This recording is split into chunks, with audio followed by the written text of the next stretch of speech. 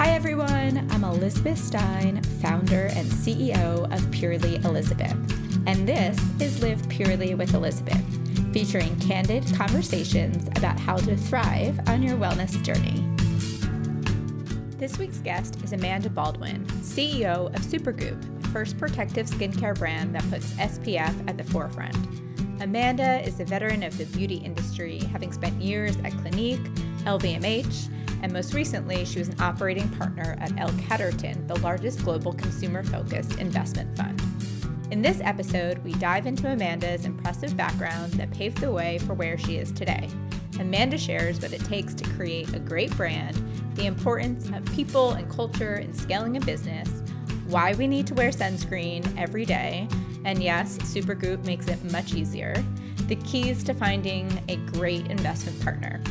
We talk about the lessons she's learned throughout the years, like saying yes to meeting people you might not otherwise, giving your mind space to be able to tune into your intuition and creativity, the importance of celebrating the small wins, and surrounding yourself with like-minded people. Keep listening to learn more.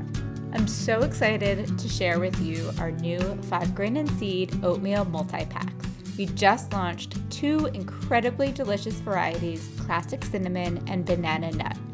Our new oatmeals are unlike anything on the market, intentionally crafted with a plant-based protein blend of pea and chickpeas, sweetened with coconut sugar, plus superfood ingredients like chia and flax, perfect to fuel your busy day. These single-serve packets are total game changers with irresistible taste and texture that's ready in literally a minute and perfectly suited for our new lifestyles back on the go or those days that we're still at home and you want an elevated quick breakfast.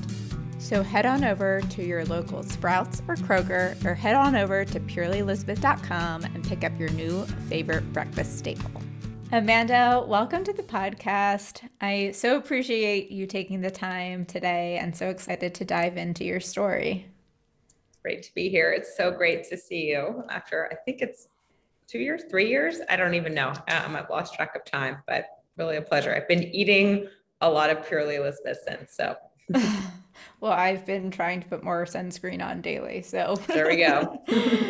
So at Purely Elizabeth and really on the podcast, our mission is to help our consumers thrive on their wellness journey. And part of that journey is, to me, really career, and being happy with your career is just one piece of it. There's food, there's relationships, there's all those things. But I'm excited today, really focusing on your career, which has been so inspiring, and I'm just so excited for you to share your story. So it would be great to start with really your journey from the beginning and what got you to Supergoop. Yeah, gosh. I think that what I would say is that I always start the story with me as I think probably 8 or 9-year-old walking on the streets of Manhattan. I was born and raised in New York City, and remembering the moment that the sort of Benetton store on 86th and Madison went away and the Gap went in, and thinking to myself at a young age, like, why did that happen? What made this change? Why did one thing become replaced by another? What was it about the brand? What was it about the product? Like, I actually had those thoughts. And the funny thing is, and this is my number one piece of career advice, is actually to think back to when you're at a certain age, before you knew what was cool, what paid a lot of money, what was quote unquote prestigious, what your parents wanted you to do, and just remember how your head naturally worked. And that's how my head naturally worked. And I think from there, the first job I ever wanted was to design store windows. Again, it kind of came out of that of, okay, well, that's something. And that was marketing. It was marketing. Yep. I just didn't know that those were the words. I didn't know any of the lingo, but that's what I was doing. And I was writing college papers, and I wrote my college thesis on the Gap and why the Gap was successful. And, this thread goes all the way through. So that's really where my career started, was just a passion and a love of brands and the consumer. And I've woven it through everything that I've done in different ways, but it always comes back to that. And I started on Wall Street because I had this interest in business, and I don't think I at the time even appreciated what that meant. But I thought that, I better go learn some real skills. And I went to Goldman Sachs, and I was an investment banking analyst, and I learned what a P&L was and a balance sheet and cash flow. And it's definitely a testament to them that I did not know the answers to those questions when I started, and they were willing to teach me. And that's amazing. It's amazing. No, they had a philosophy of like, okay, you'll figure it out. Are you smart and driven? And you don't have to know all the answers. I think that's like another really just something that I try to really think about when we hire people, or what are the raw things that you can't teach. You can usually teach anything related to an industry or a specific skill, but what you can't teach is sort of just the way that you are and how you process information and your attitude about things. And I was willing to just throw myself in and try anything. And then I became an investor in the consumer space. And that was a big sort of turning point for me, was sitting at some boardroom tables, looking at investments in consumer businesses and feeling like I was literally on the wrong side. And again, I remember these moments thinking, well, they're having all the fun. And here I am. Not that there's anything wrong with some good Excel spreadsheets. I still love them. But I got reams of legal documents and Excel spreadsheets, and both of those things still play a very big role in my life. But I really wanted to also be in the room when people talked about brand and design. And again, go back to those shop windows and the creative aspects of the business. And I decided to go back to business school and wrote a little essay about why are you coming back to business school? And I was like, well, because I want to get into the beauty industry and I need this. And why beauty versus, That was a heavily researched thing. So I had the opportunity when I was at Apax as an investment associate. We looked at everything under the sun, from packaged goods to retail, high end, low end. There wasn't much of an internet then, so I'm really dating myself. So it wasn't a lot of e-commerce stuff, but it was really full spectrum in terms of what these types of businesses were. And we looked at a few beauty brands, and I realized that beauty, through this whole process and talking to people in various different roles, I realized through all this that beauty was that perfect mix, that it was the analytics and the rigor of a CPG business, that there was really something to hold on to, and the sort of creativity and change and daily revolution of fashion and design and these things that I was really interested in. It was sort of right in between. And so that's why beauty. I didn't wear a lick of makeup or really know anything about skincare or anything other than rifling through my mother's Clinique GWPs. And that's where I started, was at Clinique. So that's all I knew about it.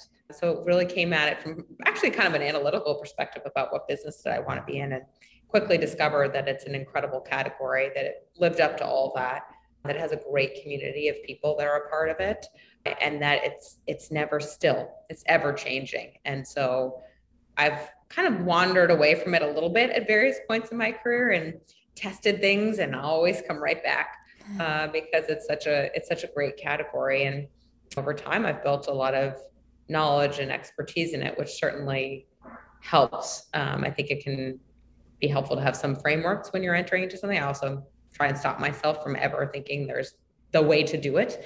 So I think that also gets dangerous. But yeah, so I started at Estee Lauder, then went to LVMH, and went back to investing, but on the operating side, and a lot of worked at L Catterton, worked on a lot of the beauty businesses within that portfolio, among other things, back to the kind of trying other stuff and then coming right back to beauty. And then met Holly, the founder of Supergoop, and here I am. So when you were at both LVMH and Clinique, were you in a marketing role? Was it more, what was that?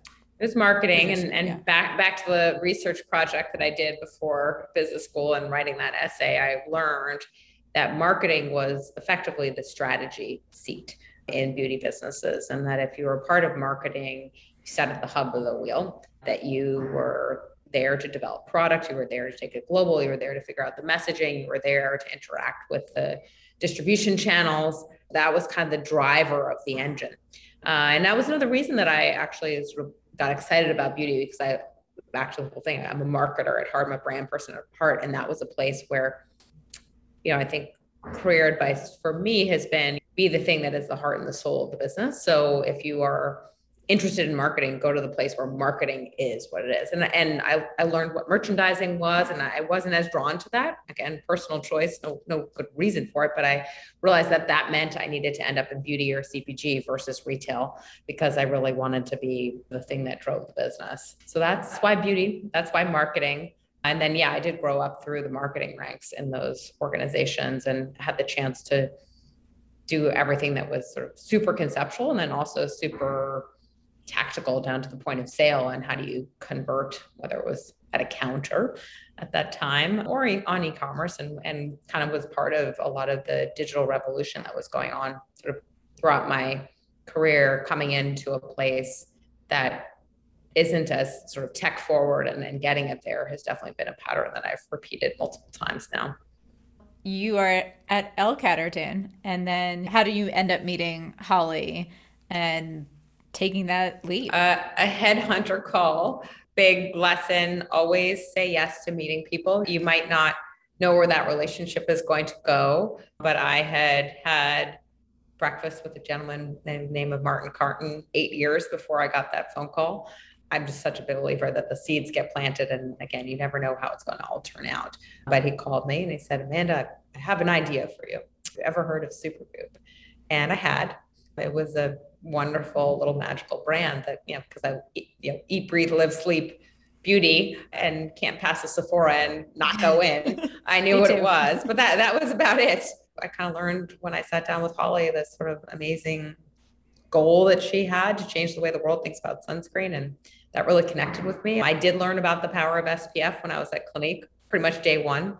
And it really made sense to me what she was trying to do, but I also just loved the brand and every story that she told. I was like, oh man, this has all the things that I was taught to look for at Lauder and at LVMH. And just somebody had to kind of get in there and figure out what to do with it. So great statement that it had all the things. What are all those things that it has? These are the things that don't go in a spreadsheet. So this is magic, and it is so hard to put your finger on it. I think I feel it in my bones. It is about an incredible story. I think great brands have incredible stories behind them, and Holly's is second to none. They have a really clear sense of who they are, just really, really well-defined brand DNA is what we called it at LVMH. So it's like a person, right? They have a really strong sense of self.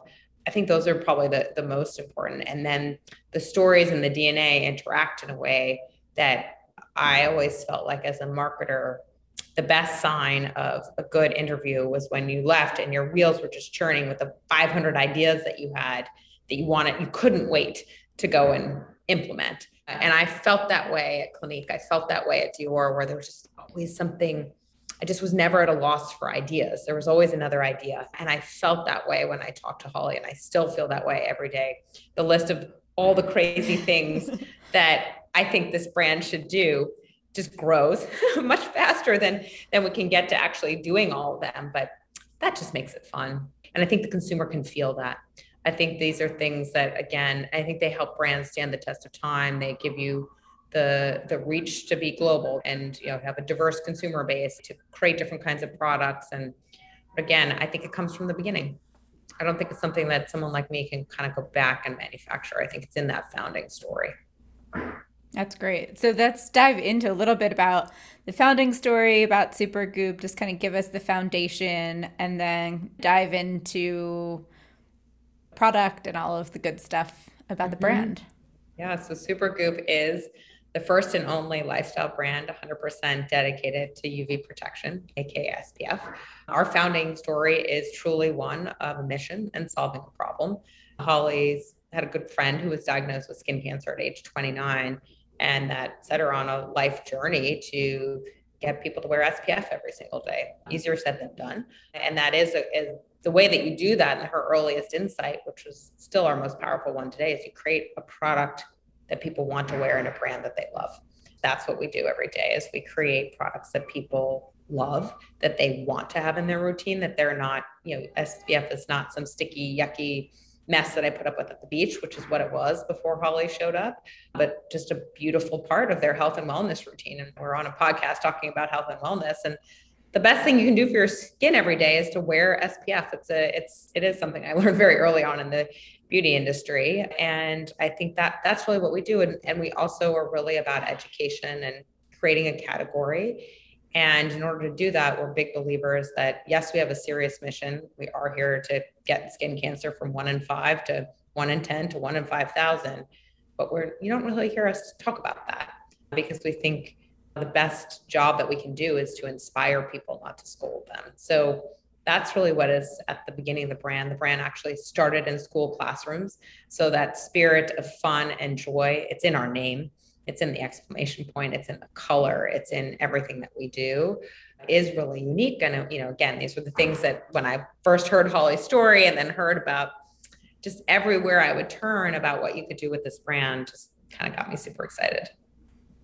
So if somebody is new to the brand, what products, because you now have so many amazing products. We have so many. Yeah. Well, what I would tell them is go to supergoop.com and there's Product Finder. That's my number one recommendation because it is not one size fits all. I think that that's our fundamental belief that you can't have one SPF in your line, as many, skincare brands might, and think that you're actually going to solve the problem of which one's right for me.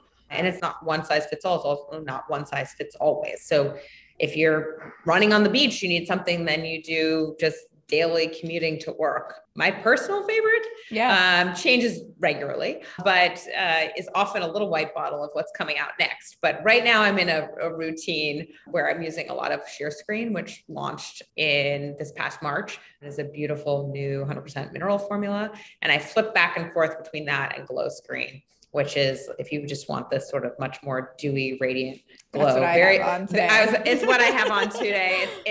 It's sort of my Zoom ready. Zoom Screen was what it launched in February of 2020. So it quickly went from sort of festival spring break to Zoom ready beauty, but it has served that purpose incredibly well too. So everybody's got a different answer, and that's sort of the beauty of the brand. So as you think about product, I know that there's a lot of horrible ingredients out there, and you guys are certainly focused on better. What are those kind of guardrails or ingredients that people should absolutely not be wanting in their sunscreen? A little education on that. Yeah. So we were clean before it was cool to be clean. Holly talked about this from day one of the founding of the brand, in which she was the first person to create a chemical sunscreen without oxybenzone. People told her it couldn't be done, and she did it. And that sort of started this brand on a mission that is, here's the things we're going to remove. That list grows daily. It's 1,600 plus ingredients now. And it's not just about the actives in a formula, whether it's mineral or chemical. We believe there's times and places for both. And we don't use certain chemical actives, but we think there's certainly, you can't get a clear sunscreen, for example, without using chemical actives. But it's also about what else is in the formula. So there's 90% of the formula is something else. Nobody talks about that, but we think that that is equally important. So, again, we have a list on our website of things that we don't use. That's too long to rattle off on a podcast, and quite frankly, it changes. I think one thing that you have to understand our belief about this category is that it's ever evolving, and our job is to ensure that people have the best possible products to wear every single day, but that journey is never finished. So as you think about wearing sunscreen every day, there's so many things I think that we don't even realize how the sun is damaging us, or even I feel like there's now more talk about blue light damaging. Can you talk a little bit about what are we doing in our daily lives, or how we should be thinking about why sunscreen every day, that it's not I'm going and sitting out on the beach. It's way more than that. Yeah. I mean, any dermatologist would tell you that it's incidental exposure. That's why our actual mantra is every single day. It isn't just about the beach. It is about your daily routine. I see you have a window behind you. That UVA rays are coming right through that window, and you might not be getting a sunburn, which is what you get from a UVB ray, but you're still getting the damage that comes from a UVA ray. And that's just omnipresent. Rain or shine, cloudy, not cloudy, 365 days a year. That just is. And we love the sun. I mean, I always say we sell sunshine for a living. It's not about staying inside, or Holly often talks about, she's like, I didn't want to be the mom with the kids who were under the umbrella at the beach and weren't allowed outside. Supergoop is your ticket to get outside. So we really don't want people to be afraid of the sun. We just want you to be protected from it. But it is there every day. And then, yes, you're right. There's a full spectrum of light, whether that's blue light, IRA, which is actually heat. And there's a lot more that is or sort of these daily aggressors. We even, we talk about pollution, the other things that you need to protect your skin. We really think of it, our purpose is to protect the skin, and that's grounded in a foundation of SPF, but it does go beyond that. Well, I think how you've now applied it into so many things, whether it's a powder or the glow screen, like really makes it so that wearing it every day becomes far more approachable and something to be able to add. And I did just see your new vitamin C product, which feels like a great application as well. It's great. And that one kind of has a crazy story behind it, because we learned that vitamin C photo incinerates. So when you go out into the sunlight, if you have vitamin C in a product, it incinerates, like it kind of poof goes away. If it's in a formula, you don't have SPF in over it. And a lot of us wear vitamin C to make sure that we're brightening the appearance of the skin. So kind of breaking that cycle, right? SPF is the most important thing you need to protect your skin so that you don't get the dark spots in the first place. So that product is really about sort of reversing that cycle. It's another one of my regular favorites. I was going to say, sounds like I need this one. Yeah, absolutely. So let's talk a little bit about when you first joined Supergoop. What was it like coming in as a founder-led company, and how that experience in the beginning versus where you are today? I think there's something wonderful about doing something for the first time. I think this is why founders are so great, because you don't know anything else. Totally. So, it was my first time running a business. I'd been a CMO before. I was just so excited that somebody had given me this chance. And I was so determined that I was going to figure it out. And I think that I did very quickly. I think it was about 3 weeks in, Holly and her brother and her husband sat me down. We're all on our board, and said, well, what do you think? And I kept those notes, and they're the same exact notes with the same exact strategy that I still think about every day, about what we were trying to accomplish and what made the brand special and what we had to work on. But what I learned really, really quickly was that, and I think I knew this, but I didn't know it the way you know it in a business when you show up and there's only a few people, was that I was not going to do it alone. That I might have some ideas about what direction we should head in, but it was literally impossible for me to figure out how to do this. So actually I spent that first year hiring a team. What was the size? How many team members were there at the time when you joined? At the time it was under 10. I mean, so we still have Holly's first 2 hires are with us. They are near and dear, actually. Yeah, near and dear to this brand's heart. Our head of ops had joined a couple of weeks before me, and he hears me say this all the time, and I'll say it again to you. I would not have survived. I still would not survive without Gary. And he was there with me through this first year. But we had to really start to build a team and find the people that were really excited to shake things up, to go faster, to dream big. We're excited about that journey. And several of my leadership team kind of that started to build from there is still with me. And we've been growing ever since. And we're getting pretty close to, I think we're 79 now. So That's a pretty big jump. And it's been definitively the thing that gives me the most joy is this team and just watching them have a ball. It's the thing that I really, at the end of the day, care about the most, is that they're happy, taken care of, and having the ride of their lives, because I know I certainly am. So as you've now scaled from 10 to 79, that is a huge jump. What are some of those lessons in really scaling, but more so I would say from the leadership perspective? What have been some of your big takeaways? Oh, so many. I think being really purposeful about everything you do and being really good communicator and communicating many times about the same thing, because I learned that what's in my head is just in my head.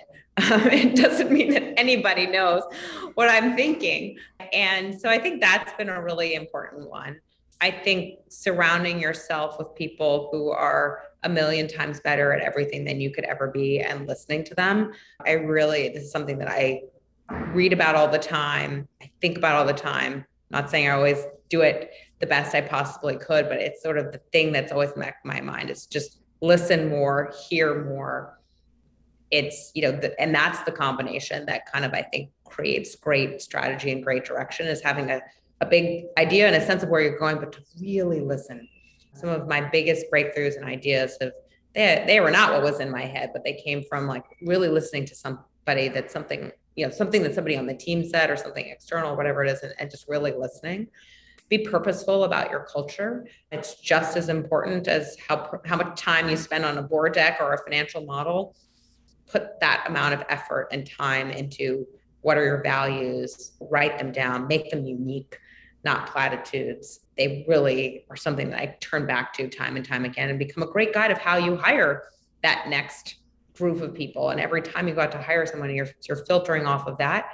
It's, culture doesn't exist. It's a group of people behaving in a certain way, right? I think I've learned to think bigger. I think Holly has taught me that, and that sort of big ideas and grit and just going for it has been really super fun. I don't know, the list goes on a million. I learn something new every day. Obviously, the last 18 months has taught me more than I ever thought possible. And it's teaching me something, new every day. Great segue as you think about the 18 months of this past year and talking about team and culture, which I 100% in alignment is like the most important thing, the thing that keeps me up at night. Are they happy? How do we make this better? Any tips of really how you've maintained culture over this last 18 months and anything that has been helpful for you guys as a company? I think it goes back to the communicating thing. I think it becomes more important when you're not all physically in the same place. And quite frankly, for us, COVID as well as growth have intersected. So sometimes it's hard to totally pull apart those, but being a good communicator and making sure that you are letting people know what's going on in the business so that they have the clarity of the strategy to make good decisions and the security to know that everything's okay. It's certainly been really important. Learning to say you don't know. I think I always thought that leaders stood up on boxes and kind of had all the answers and were these sort of charismatic characters that everybody would just follow without asking questions. and the good news is that's not the case, because I don't think I ever had that in me. But I think don't be afraid to say you don't know, because none of us know. And I think that I am so grateful to how much my team has appreciated that and kind of let me off the hook when I say, just kidding. That's not when we're going to open up the office again or whatever else it is. And everything's and roll with it. But I think the worst thing you can do is to sort of make it seem like you have all the answers, because then I think you also create a world in which people, back to the whole listening thing, won't tell you when you're way off base. And I think being willing to listen and change is really important. Absolutely. So as you've scaled, you have taken investment from some great partners who I've met. They're wonderful people. Would love to talk a little bit, given that investment and your background, what tips you can share as far as finding the right partner, because that is such a kind of horror story of finding the right partner, making it work, and really having that successful partnership to grow the business. Yeah.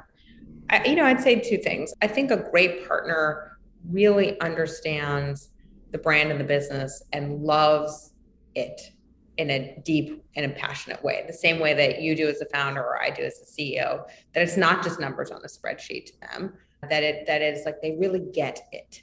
And every business has its uniquenesses. And, for us, when we were raising capital, you had to really believe that we could go and create a category. I remember my experience fundraising, and I had this PowerPoint deck about all these things we were going to do and no proof points.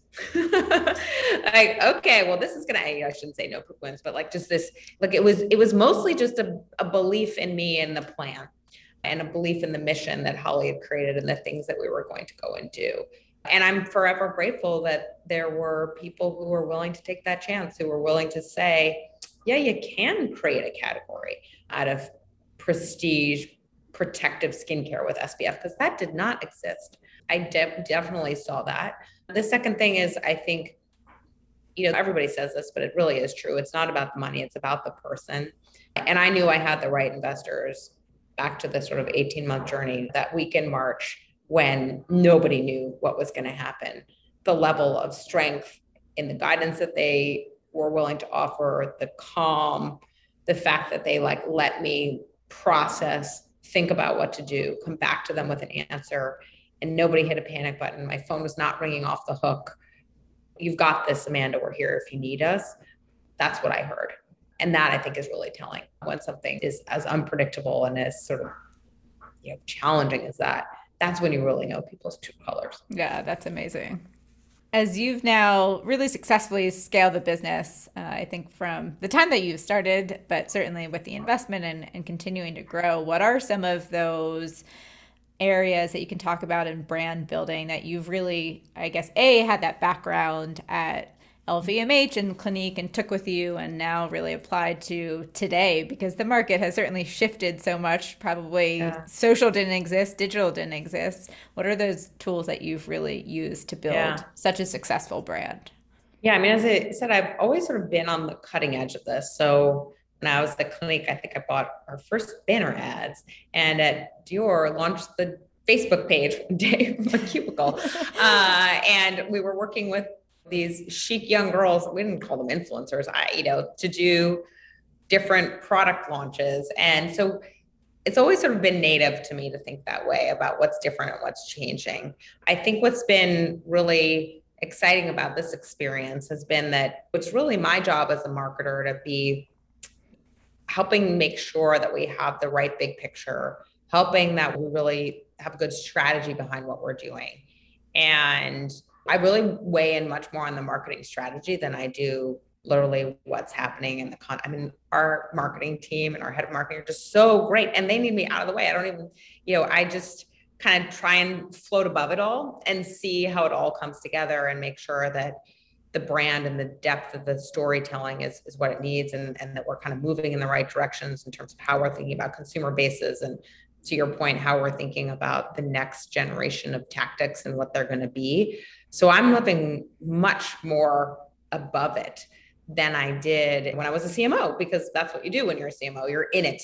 And so I think really learning to separate from that has been, I think, a big learning for me, but also something that had to happen, because I think as one becomes no longer the target market and the native speaker of these tools, you realize that it is a second language, and that when you have people who it's their first language, they're the experts. So you're there to advise and give some big picture thoughts, but under no circumstances should I be writing the social media copy or something like that, right? Which I did for a few, like to patchwork it over until we built our great team, but it was clearly not what I should be focused on.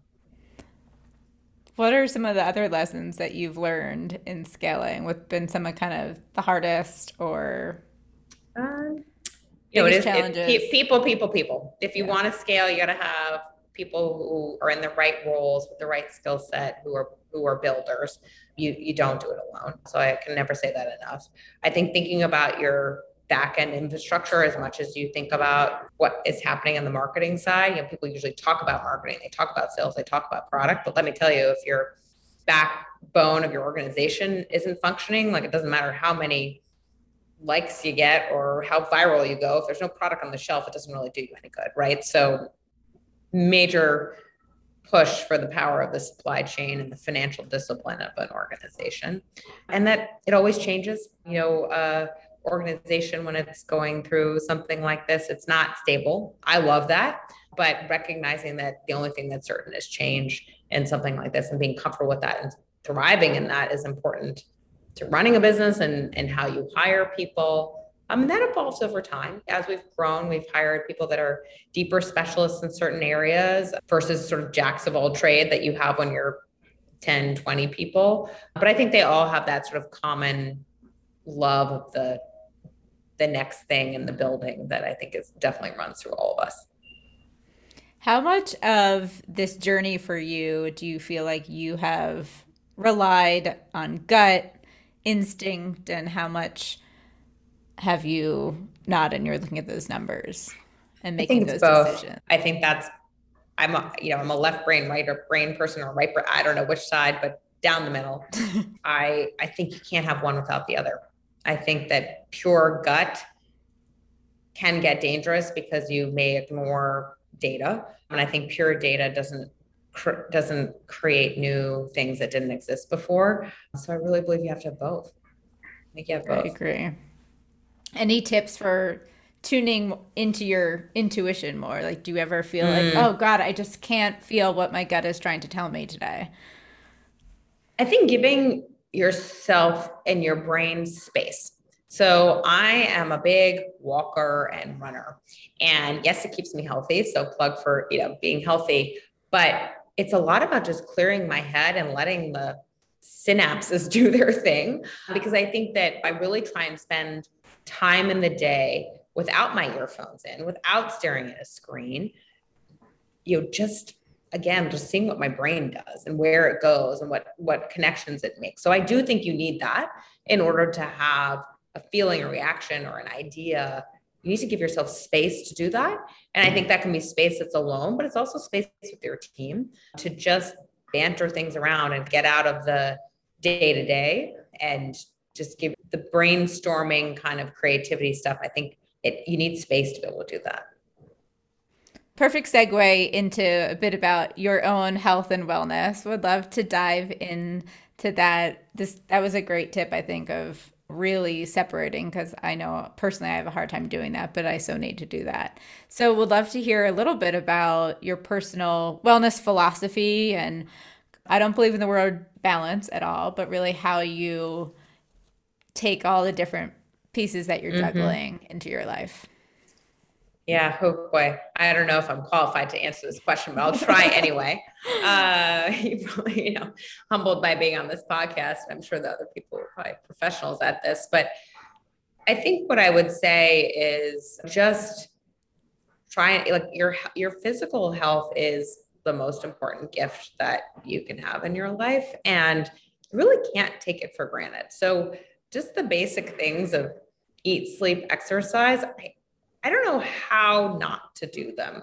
Now, that doesn't mean that, again, like, I'm not a triathlete. I definitely, I'll tell you, my team sent me a birthday cake because we weren't in the same place. They messengered me a birthday cake for my birthday. That tells you I do not only eat healthy. Everyone should have a birthday and I'm cake on totally their birthday. sleep deprived mother, but I think that on the margin, I just try and take care of myself physically, because I just think it's precious. And I hope, if anything we all learned through this experience, is don't take it for granted. So I do think it starts with the physical, because I think that's the foundation. But I think I'm also, look, I have found that being a mother has been the greatest gift to me, health-wise and like mental health-wise, because it has put me in a place where when I'm home, and I have to really, like, the joy of motherhood is so overwhelmingly wonderful that it kind of clears out a lot of things. And then the things that can feel really overwhelming about motherhood, and on Monday morning, I come back to the office. I'm like, well, this I know how to do. I may not know how to be a parent, but I know how to be a CEO. So I don't know. That's been a really, and whether, someone decides to have children or not, that's a personal choice. But for me, it's been, I think, one of the great, try not to use the word balance, but balancers in my life has come through that. So I'd say those things too. And then I think I personally, have found that for me, finding a little bit of alone time, even I can live off of one afternoon for months on end of just like, oh, I went to an art gallery. Like, I just did something just for me, and it might only be a few hours. And I think that those are the things I probably say are top of mind.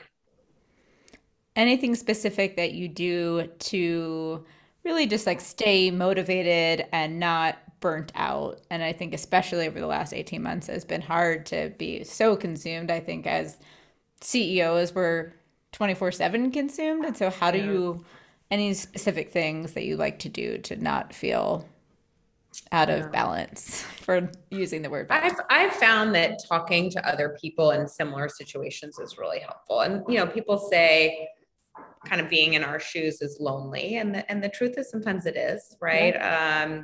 That at the end of the day, you're the one calling the shots, and you have nowhere to turn but to look at yourself.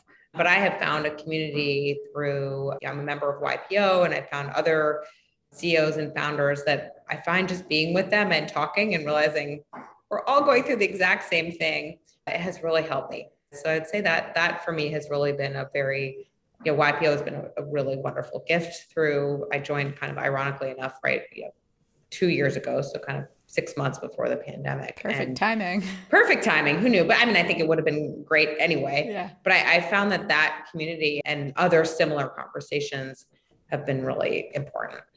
So find the people in your life that are going through something similar, and you just, and I have many friends who do many different things who are near and incredibly dear to me. But I found that has been, in terms of like work burnout and finding it, that has been really important.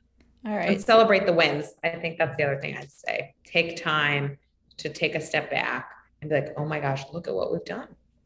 I think that's such a good point, because I think it's so easy to get stuck in the day-to-day that it's hard, but it's super important. And to not allow the lows to be low, Yeah. And know that the lows will come. I think I've become much more zen about like, oh, well, that was less fun than I might have hoped, but that they're part of the job. I think like sometimes I find that they're just like, if you sort of accept things as part of the journey, you swallow them a lot more easily than if you sort of dwell on them. So I think knowing that it's celebrating the wins and knowing that the lows will pass. Absolutely. Couldn't agree more. So we're going to switch to some rapid fire Q&A. Okay. The best advice you've gotten in the last 6 months? I think it's, it's not just you, or it's, I'd go back to this sort of explanation of being with other CEOs. And the best advice that I've had is, oh, that happened to me too. Your favorite Supergoop product, if you could just pick one? Oh dear. Unfair question. Okay, you can pick two. Two. Okay. I'm going to go with, really hard. I'm struggling, as you can see. I love our mousse. It's like my favorite body product. It's the thing that keeps me and all of my redheaded freckleness from getting sunburn at the beach. And probably Defense Refresh, which is a setting spray to reapply over your makeup. I think they're my favorites. What's something in your wellness journey that you wish you figured out earlier? Sunscreen. I could ditto to that one. 3 random things that you're currently loving. Loving. Oh, okay. I think this was like books and podcasts and things like that. So I'm watching Billions. Yes. Billions in Succession. Those are my 2 favorites. So happy it restarted. So happy to restart. I think there's something about the wheeling and dealing that is just very entertaining. I love the podcast Pivot. It's Kara Swisher and Scott Galloway, and I just love their banter and like the sort of thinking ahead about where things are going. And the third, I would probably say anything that's in an art museum or a gallery somewhere that I've kind of come across. Like that's my other kind of thing that I just get really excited about is anything art, design, aesthetics. Going to a dance concert in a week from now. I'm just like, I love that kind of stuff. What's your favorite museum in New York? That's going to be a toss-up probably. I think can never go wrong with Met. I love MoMA. I love the Whitney. I don't know. I'm going to have a hard time picking. I'm not good at picking things. We're giving too much pressure here. Clearly, I have commitment issues. No, I love variety. I think that's part of who I am. Yeah. What do you want more of in your life? Hours in the day. What do you want less of? Screens. A meal that you'll never forget. So I have a good one for this one. So our head of PD and I were in Japan for about 24 hours on a wild shopping spree of like trying to understand like what's happening in Japan and Tokyo. And we got to go to. Why couldn't you go for more than 24 hours? Well, we were on our way back. I think we were on our way back from Hong Kong, okay. And we were at Cosmoprof, and she and I cannot wait to get back on the road with her because we go on these crazy trips, places, just looking for the next inspiration, the next idea. And we were in Tokyo, and we went to the correct terminology is an omakase dinner, and it was in this tiny little shoebox of a restaurant that was probably, the size of the desk that I'm sitting at right now. And it was beautiful. Every gesture, the way that the food was presented, the tiny little boxes that all nestled in each other, it was truly memorable. And plus to spend it with her was really a special treat too. That sounds like heaven. your favorite Supergoop moment that you've had? It's happened yet. I think hasn't happened yet? I always say the best is yet to come. So I do believe that, but I think, just recently Holly won a CW Achiever Award, and we were able to get our team in New York back together for the first time in a very long time and celebrate her and be together. And we had a little screening of watching her accept the award. And that was a really big moment. And the award was for changing the industry. And wow, that's huge. It was really huge. And it just meant, it was the combination of that moment for her, for our business, and to share it with the people that had helped build this company to sort of enable her to be on that stage was really, really special. That's amazing. What keeps you up at night? Usually my to-do list. Just like, I'm always like, did I forget to do this? I write myself emails. Do you keep your to-do list? I'm curious how you keep it. Do you keep it in your notes, physically? I'm known for this crazy, back to the spreadsheets, Excel spreadsheet that nobody on the planet except for me would even understand what it means. But the funny thing is that for me, a to-do list now, it's evolved a lot. As my son promptly told me when we were in lockdown of like May of last year, and he was doing his little kindergarten thing with his wonderful nanny who was helping navigate him through the world of Zoom kindergarten. And and he came out of the room at 3:00 one day, and he looks at me and said, "Mom, you don't really do anything all day, do you? I've been working very hard and you're just on the phone." And so he was right. And so my to-do list is often just much, it's sort of a random list of thoughts of all the things I hope this brand can do one day. So it's evolved a lot, but there's usually an idea that comes to me in the middle of the night. That's hilarious. Your son knows. Oh yeah, let me tell you, the kids, he's 7, he was 6 at the time. They speak the truth. Well, our last rapid fire, what is your number one non-negotiable to thrive on your wellness journey? Sleep. I always wish I were one of those people that could get away with, maybe I don't, but I always be so much more efficient if I only needed 4 hours sleep, but I need 8. I'm not myself without it. So I'm right there with you. Sleep. Yeah. Any tips for sleeping, or are you good sleeper? Any I think it's bad. No, I probably do everything wrong, but I think it is about clearing your head. It's back to, give yourself space, make sure that the things that are rattling around your head are written down so you don't feel like you have to remember them. That's, for me, I think, a big thing. So wonderful. Yeah. Well, in closing, what's next for Supergoop? Anything we haven't touched on? More products, more places, more exciting marketing.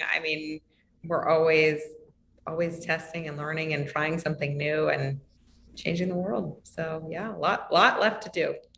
Any sneak peek on a product or big marketing initiative? Can't tell you yet. All right, well, stay tuned then. Yes, yeah, January next. All right, perfect. Well, Amanda, thank you so much for taking the time. Oh, it was thank you. Great to chat with you. Super fun. Great to see you. Thanks so much for joining me on Live Purely with Elizabeth. I hope you feel inspired to thrive on your wellness journey. If you enjoyed today's episode, don't forget to rate, subscribe, and review. You can follow us on Instagram at purely_Elizabeth to catch up on all the latest. See you next Wednesday on the podcast.